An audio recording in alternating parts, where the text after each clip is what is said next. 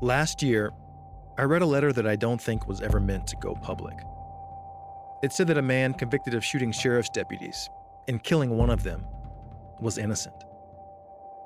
He's a legendary man. A man who over the last century in America has been called a prophet, a messiah, a terrorist, and a villain. In the 60s, he was a Black Power activist named H. Rap Brown. We did not make the laws in this country. We are neither morally nor legally confined to those laws. Those laws that keep them up keep us down.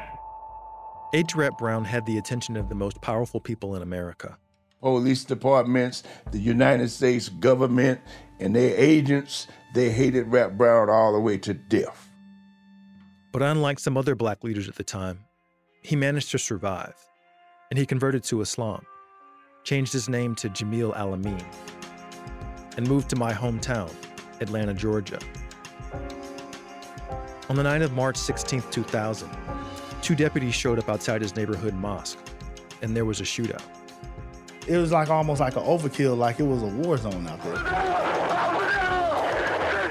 Killed one deputy and severely injured another. I was screaming, yelling, please don't shoot me no more, don't shoot me no more, don't shoot me no more.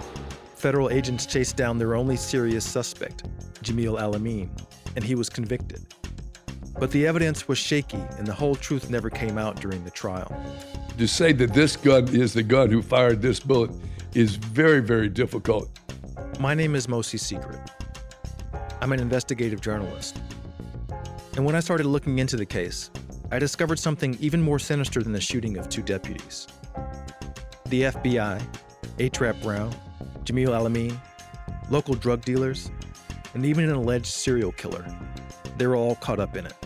Telling he got to kill. He gonna start some beef and there ain't no beef. He gonna make up a reason to kill a motherfucker.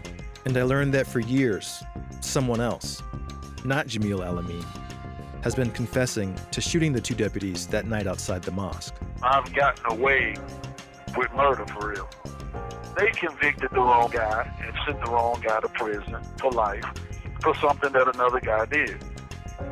From Campside Media, Tenderfoot TV, and iHeart Podcasts, a new podcast called Radical that tells the story of violence and the struggle for power in America.